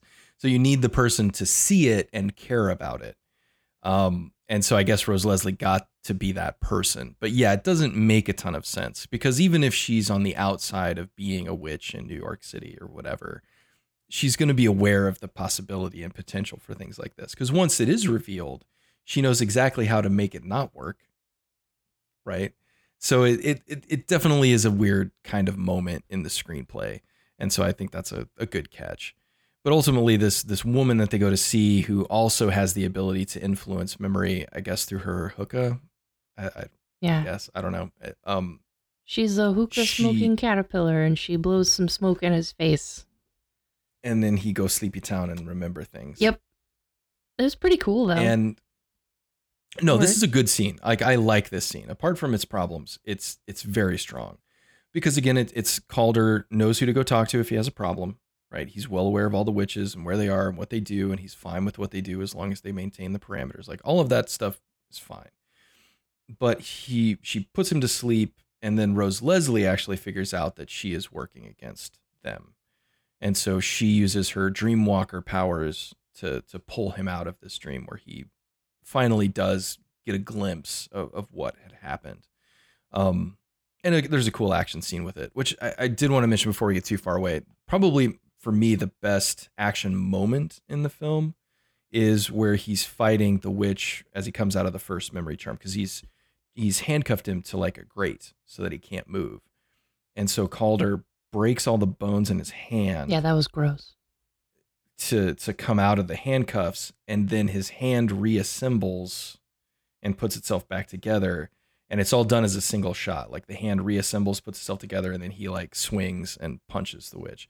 I did like that shot. That shot is very good. Maybe the best shot in the film from a both planning and execution standpoint, because it's very uncomfortable to watch as his hand sort of like disintegrates and then reintegrates. That's, you know, a lot of like bones, you know, kind of stuff. Typical movie stuff. But I did like that scene. But in this one, she wakes him up. He has a little fight scene with one of the guards, who I think one of them's Kurt Angle, the wrestler. Mm-hmm. I saw him in the credits. I was like, why is Kurt Angle there? I guess he's just friends with Vin Diesel. Like, they do a lot of WWE promotions for the Fast and Furious, so I guess it makes sense. So he, you know, there's a little fight scene, and then this beautiful woman that they've been sitting and talking to, she's got this necklace, and Calder rips it off, and she's like, no, please don't. And then Rose Leslie, because what she'd made a crack about, did he pick her up at a thrift store or something? You know, referencing the leather pants and the lace vest and all that. And then she's like, you know what I love about thrift stores? Everything in them is old. And then she like breaks the necklace, and the woman's face like falls off. Which, she becomes a hag. She becomes an actual like witchy hag, you know, of the classic variety, I guess. And that was nice. That was a cool scene. It was like, oh, this is neat, you know? Again, but the problem is it feels kind of disconnected from everything before it and after. It's literally just they're just going to plop this in here. And apart from what he got out of the knowledge, or he still fails to discover what he needs to. So that's part of my issue with the second act of this movie, is that all Calder is trying to do for 35 minutes in this movie is remember something. That's it. Like, that's his whole arc for the middle of the movie is, I need to remember this. Well, we could take this potion. Oh, that didn't work. We could go to the magic hookah lady, the blue caterpillar lady. That didn't work. Oh, you're a dreamwalker, Rose Leslie? You can do it. It's like, okay. It seems like something you could have dispensed with faster. I don't know. It just seems like there was, for a movie that seems like it's begging for more time in its world and getting to know what's going on, spending 25 to 30 minutes of your runtime having a character try to accomplish a single relatively straightforward goal seems like a bit of a waste. You know, I don't know. It was, and watching it the second time, because I watched this a long time ago, and then I rewatched it for this. I was like, man, that just drags. Like, it's not that the scenes are bad. It's just there's no forward momentum in the plot for that set. Like, we don't get any interesting new information. Little bits of character information, but nothing new about like the big plot actions. So again, what's finally revealed is that Calder and the witch are linked, right? That's what Rose Leslie with her Dreamwalker abilities is able to pull out of him. And so, of course, they make the assumption that they're going to go get the heart and they're going to resurrect her, which the resurrection scene comes right after that. Again, we literally flash to the heart still exists, to he has the heart, he's using the heart. And so we do get a confrontation. Vin Diesel kills the warlock, Olafsson, his character, which was another thing I was going to get your read on. When characters are dispensed in this film, there is no joking around. Like, he just throws a knife and kills him. The witch guy. Yeah. Like, this dude that has been the main antagonist of the film up until this point, like walking through walls, crazy, weird branch things that choke you to death, suck you down into the darkness. And then he just throws a knife at him. No match for a knife. Which I thought was kind of like, okay. I mean, that's good because we know that they can die, that they're not invincible, right? But it seemed like a bit of anticlimax, right?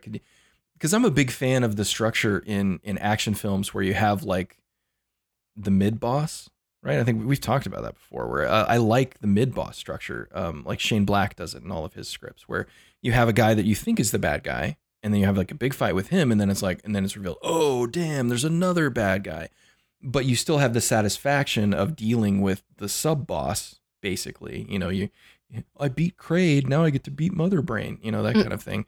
And it's like there's nothing wrong with that. And so I was expecting a bit more of a conflict here, but he's dispensed, he's done, and now the Witch Queen is back and she's the real threat. Which her whole like rebirth scene was very cool.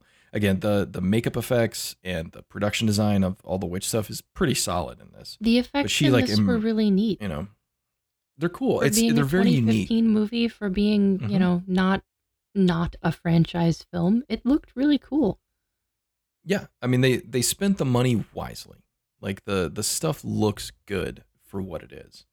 I like the effects. They're just well considered, right? They're not too bombastic as to be over the top or distracting or look bad, but they're shot well, they're conservative, they're kind of nicely apportioned.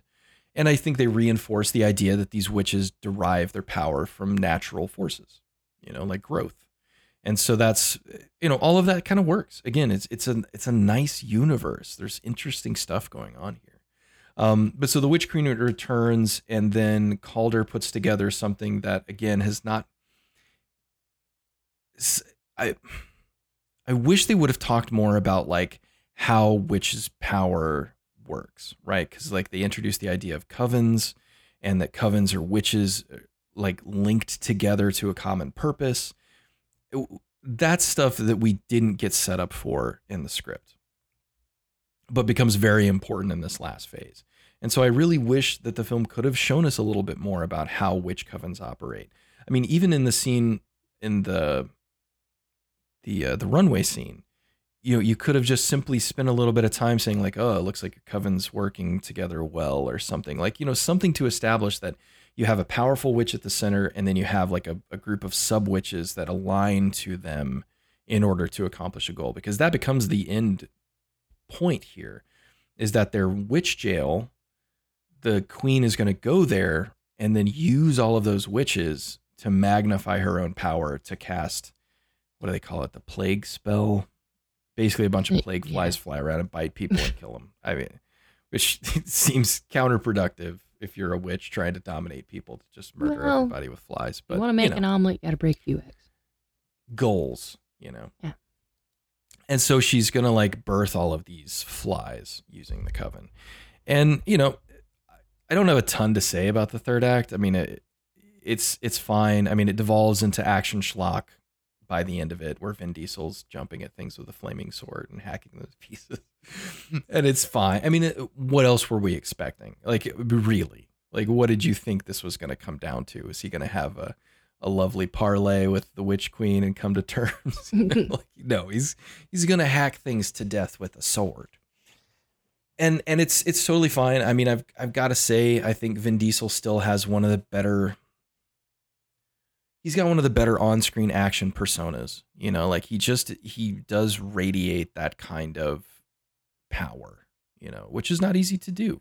You know, I think it probably comes at the cost of him being kind of an asshole in real life. Like, that's my guess. I don't know. I've never met Vin Diesel. He might be the sweetest guy in the world, but he comes off a little bit cocky. And I think he actually might be a nice person, but maybe even erring on the side of really cringy.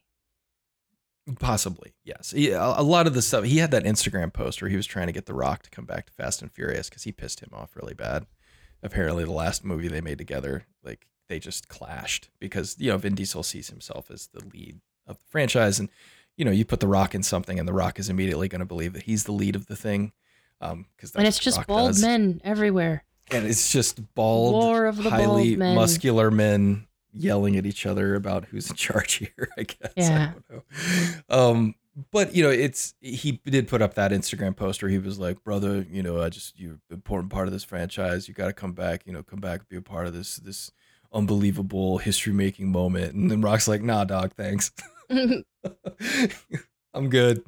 I'm going to go over here and make my own stuff and make millions and millions and millions of dollars. And so it was interesting. But yeah, I think you're right. I think he is a nice guy, but he can project that kind of attitude on screen. And that is hard, right? Being an action lead, as we have seen from the falling stars of so many 90s and early 2000s action stars, it's not an easy thing to maintain. And it's not an easy thing to keep. And Vin Diesel has kept it for 25 years of his career. And And this is another one that he projects well. So it comes down to a, punchy, slashy, slashy. He beats the Dark Souls demon. And then he is able to spear the Witch Queen. And then we get our setup, our sequel bait, where he's totally fine with killing the heart and ending his own life. He's willing to make that sacrifice. And then it's Rose Leslie, who during her dream walk with one of the witches to disrupt the ritual, which, I mean, all of this is very cool. Like I know I'm downplaying it and making it sound like it's garbage, but I mean, like, in the moment as you're watching it, and she's like, I've got to go inside this witch and break his concentration so that the ritual falls. Like, all this stuff works, and it's presented interestingly. It's cool. It's a neat idea. Like, I don't want to make it seem like that it's just garbage, because it's really not. But it does, sort of, again, it's cool ideas versus expectations of an action film at the end, kind of clashing together. But, all of that comes to a head, and then we get the sequel bait, because Rose Leslie says when she was in that dark place, she saw worse things, right? Other things in the darkness that are worse than even the Witch Queen are out there, and they're just waiting. And he's like, waiting for what? She's like, for you to not be here, right? And he's like, oh. And so, we get our thing. So Michael Caine is saved because they killed the one warlock guy, broke the curse by killing the witch. And then I guess the other twist reveal, which I'm not sure was needed, and actually maybe the thing that I was most disappointed by, is that Elijah Wood is actually a bad guy. Yeah. Because here's what, in watching this again and thinking about franchise and future, what would have been cool is to have, because, I mean, Michael Caine isn't getting any younger. Let's be honest. Like, the man's a treasure. Did you see Tenet? Mm-hmm. Yeah, we talked about it on here. We did. Yeah, we did. I'm sorry. I think so. We did. But, like, Michael Caine looks really old in Tenet. He is really old. And he is really old. He's been acting for like 100 years. He is going to be 90 years old. Actually, I think he's 89 right now, this year. So, I mean, like, if they do continue this, he's not going to be able to. He can't be. And so you're going to need another Dolan. And so, like, maybe they've got that in mind. I'm sure they do. But, like, I actually think Elijah Wood and Vin Diesel worked really well together. Yeah, I thought they're, like I said, I thought they had a lot of chemistry as a duo. And I love a buddy movie. Nothing excites me like a buddy film. They don't even have to be cops. If Spider-Man has done anything, it's helped us remember the value of the guy in the chair and how much they can bring to the project. And yeah, I kind of wanted to see more of that, but then it's revealed at the end that, he was the architect of all of this. He was working with the witches to betray Calder by becoming a Dolan, because his parents were witches, and Calder, I guess, had them killed. I guess they were bad enough to be killed, but he himself had no witch abilities, and so it was missed. It was thought that he had been kidnapped by them or something, and so he holds this grudge. And then the irony is he goes to the queen and says, "I'll serve you," or, if you can make me a witch or something. And then she just is like, "You can't turn garbage into gold," or something, and then she kills him, and that's it. It's over. And so it's like, well, okay, I get it. I mean, that's a nice sort of third act betrayal twist, but I think that character, who I'm not sure that was necessary, and nothing prior in the film, like, there was, generally, if you've got an insidious character, you kind of seed those ideas, and apart from him telling the story of Calder rescuing him from the fire when he was a child, like, we get no indication. So it's not even a twist. It just comes totally out of left field. Like, it makes no sense in the context of anything else we've seen in that character for the rest of the film. And so I really feel like it's a twist for the sake of a twist. It didn't need to be there. I think Elijah Wood would have been better served by remaining in the franchise for future possibilities, even if in a backgrounded role, whatever, because it doesn't change anything. Like, the threat is already established. The Witch Queen is already established. And the betrayal of the Axe and Cross is already established because they lied about the heart. So we don't need any of that stuff. at all. Yeah. And all it sets up is that Michael Caine gets to continue being the Dolan, but now in this new role, this new capacity, without the axe and cross, I guess, or something. But we know just by the nature of physical reality that Michael Caine cannot be that character forever. So it seems like, well, maybe it's a Last Jedi / Rise of Skywalker situation. You pin your hopes on everything, being with Carrie Fisher, and then Carrie Fisher passes away for real, and now you're up shit creek because you killed everybody else. And you have to use thrown away bits of dialogue from the first movie that you filmed with her that have no contextual reality for the film that you're making now. Yeah. Ooh, Star Wars. So it's one of those things that I really, that twist was unnecessary, and I wish it hadn't happened. It probably is because I love Elijah Wood, and I think he's just adorable. Well, and he's my Frodo. He's everyone's Frodo. Yeah, I mean, like I said, I liked the characters. I liked their little kind of detective thing that they were doing prior to his betrayal. So yeah, that was maybe the one thing that, you can feel it coming. You can feel something coming. Right. Yeah, there's got to be something else coming down the pipe. But I hoped the twist would be better than that. Yeah, and maybe that was it. It was just the twist itself was unsatisfying, and then at the point that it was delivered and then resolved immediately. Like, I mean, it would have been different if he got away or something. Like if he had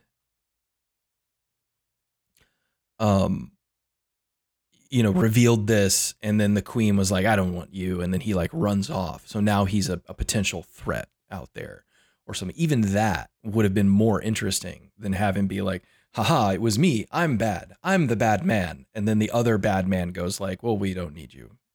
So thanks. Like, okay, great. So in any case, that was one sort of issue I had with the ending for sure. Is I think there's, if you are thinking in terms of a franchise, and they obviously are, you've built this character. It's a likable character. It's a good character to have your, what is this world about and what's going on? Why just dispense with that? There's better options, So Vin Diesel wins. He and Rose Leslie become an item, presumably. He keeps the heart for himself. It is now locked inside the special vault that he keeps for all of his witch hunting gear in his apartment. The final shot of the film, I guess, is zooming in on that doorway with the cool logo on it, and the in the background, so like the heart continues. And then they resolve to go hunt witches, I guess. How are we gonna do it? I don't know. I have an Aston Martin. I can drive that around. Look for witches, I guess. But Rose Leslie's driving. And then I will say the last shot, which is an obvious CG car, like on a standard, helicopter plate of New York City. It was like, ugh. That doesn't look very good. But hey, it's whatever. And so that's the Last Witch Hunter. I mean, that's kind of it. Again, this is a film that I think is equal parts great for all of its world building that it tries to do, and a little bit hollow when everything is all said and done. I was left wanting more, and not necessarily in a good way, I guess. Yeah. But let's wrap up. I think we've covered the ins and outs of this particular project from our good friend Vin Diesel. I Am Groot and whatnot. So what are your sort of final thoughts on this one? Where do you come down on it? This is a silly movie, but it's fun. Indeed, I don't mind silly movies, as long as they keep the spirit of silliness and they don't think that they're anything other than silly movies, which this one almost wants to tread into. Yeah. I am taking myself seriously, but then it is about witches. Yes, it skirts that line, but I think it errs on the side of we're all having a good time. Yeah. And that's good, because if it was super self-serious and bombastic and this is this is witch hunting. Well, it would have been more like something like Gods of Egypt, which was a movie that took itself far too seriously. And really, if you want to compare those two, I mean, I guess the Shazama and Berklis or Sazama and Sharpless, connection is really evident here.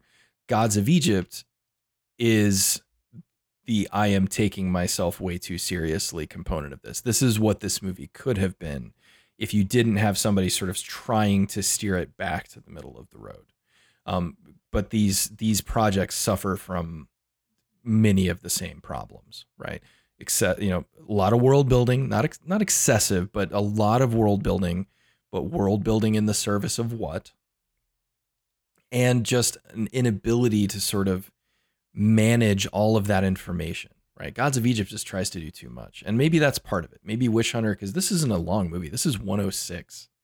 Like, and again, we talk about keep movies short, people. Like, they don't have to be these 3-hour beasts. And so this is in and out pretty quick. I think this is a movie where another 5 or 10 minutes might have actually been a good idea. I think it would have benefited from them. At least potentially.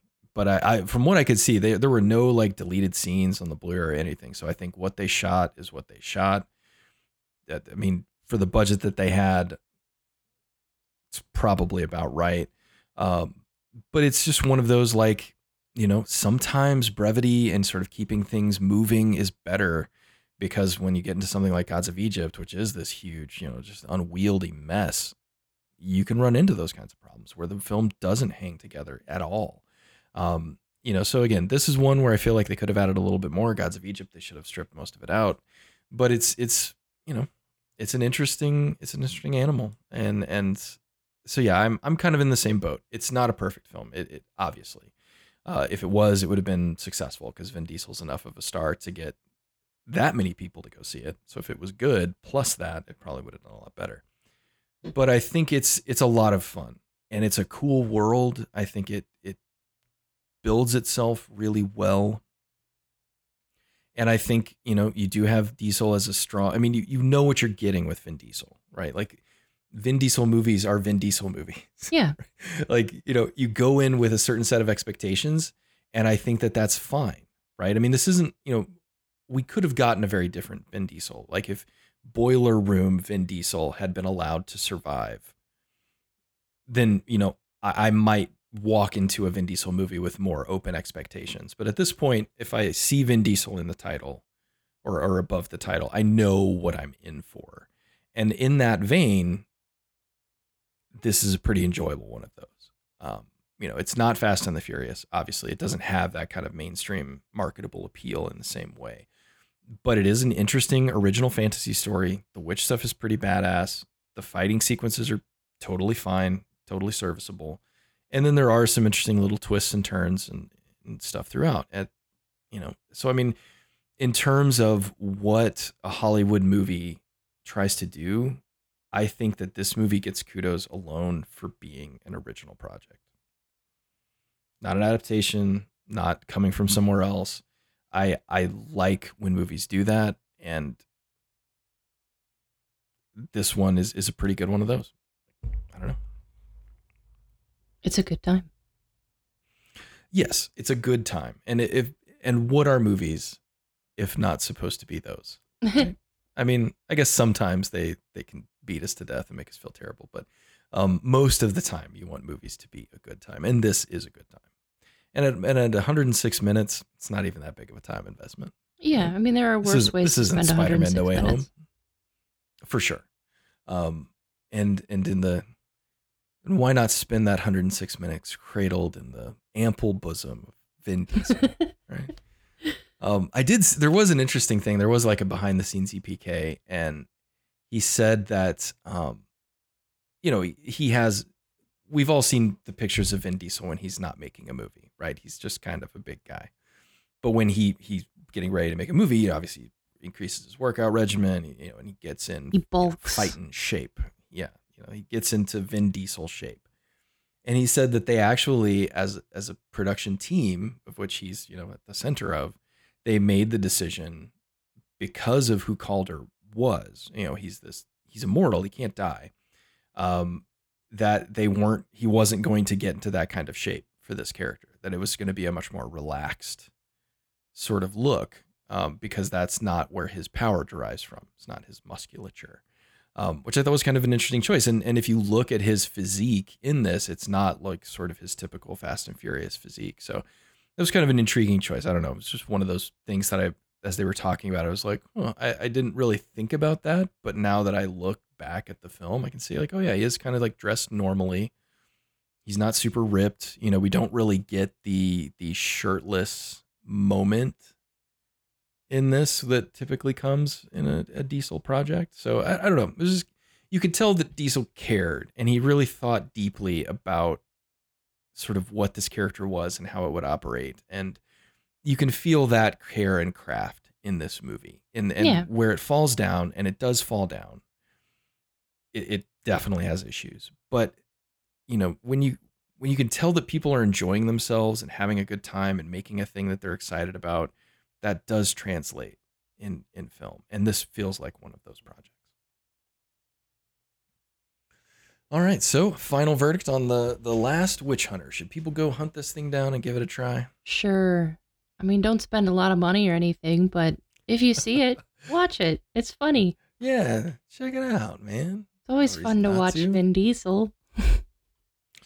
You know, it is. It kind of is. He's a watchable action star. There's a reason why the guy is at the top of some of the best action franchises ever. It's just, you know, he has that ability. Like it's hard to carry a movie like that, and he is one of the people that can do it with, you know, pretty decent consistency. This movie is available on 4K Ultra HD Blu-ray. Oh my. Because this movie does look pretty good. It does. I mean, the effects aren't bad. You know, the some of the sets are really cool. Like the fashion show thing, that was really cool. They're very brief. It doesn't spend a lot of time in them. Like the Rose Leslie's apartment is neat, and the greenhouse they went to was really cool. Even though there was a dead witch in it. Dead witch greenhouse. But yeah, there's some cool stuff to see. Yeah. So, like I said, again, you know, by our standards, you know, of a failure piece, this is a film that really didn't find its audience. It did okay, but it definitely didn't find an audience. Definitely didn't find a critical audience. Most of the critics didn't care for it. But it's one of those films that has more merit than it was probably given at the time, and could certainly sort of become one of your low-key favorites, because there's just enough going on under the surface to kind of give it some cachet, give it some heft. So yeah, this is a pretty big recommend for me too. I think this is well worth people's time. It's a solid film.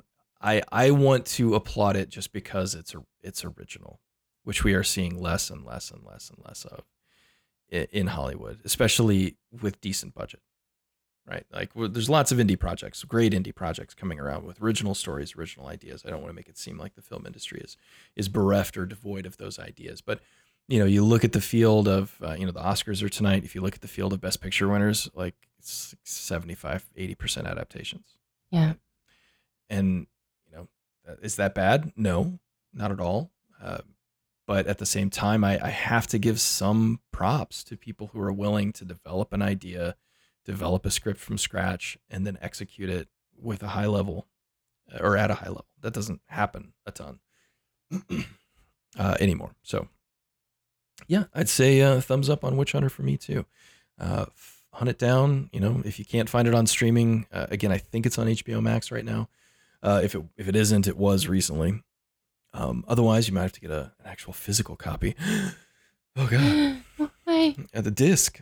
I gotta tell you, man, this is the time of year when all the streaming licenses renew. Apparently, like February and March is when most of them get renewed, and this is the time of year where I'm like, I'm glad that I have physical copies of films that I like, because a couple of them were like on Hulu, and I was like, oh, I'll watch this on Hulu, and I went to look for it and it's gone.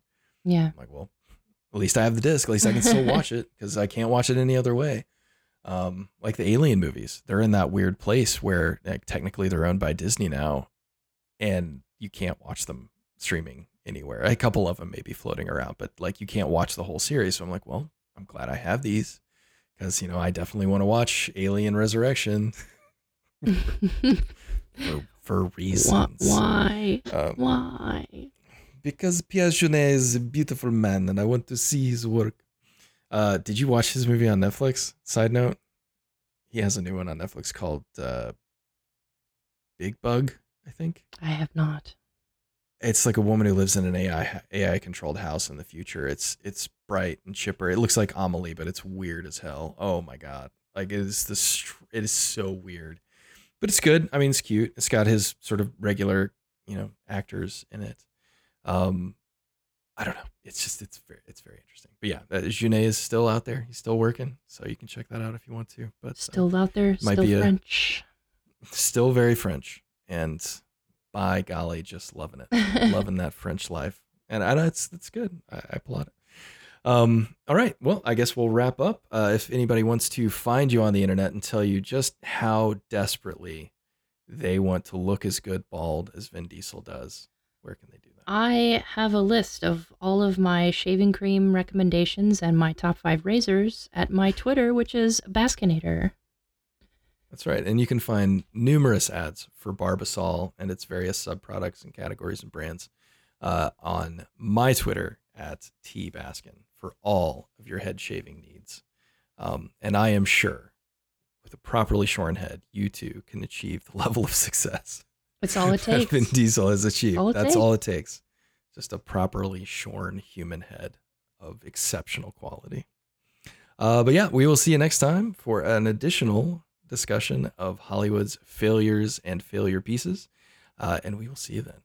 Bye bye.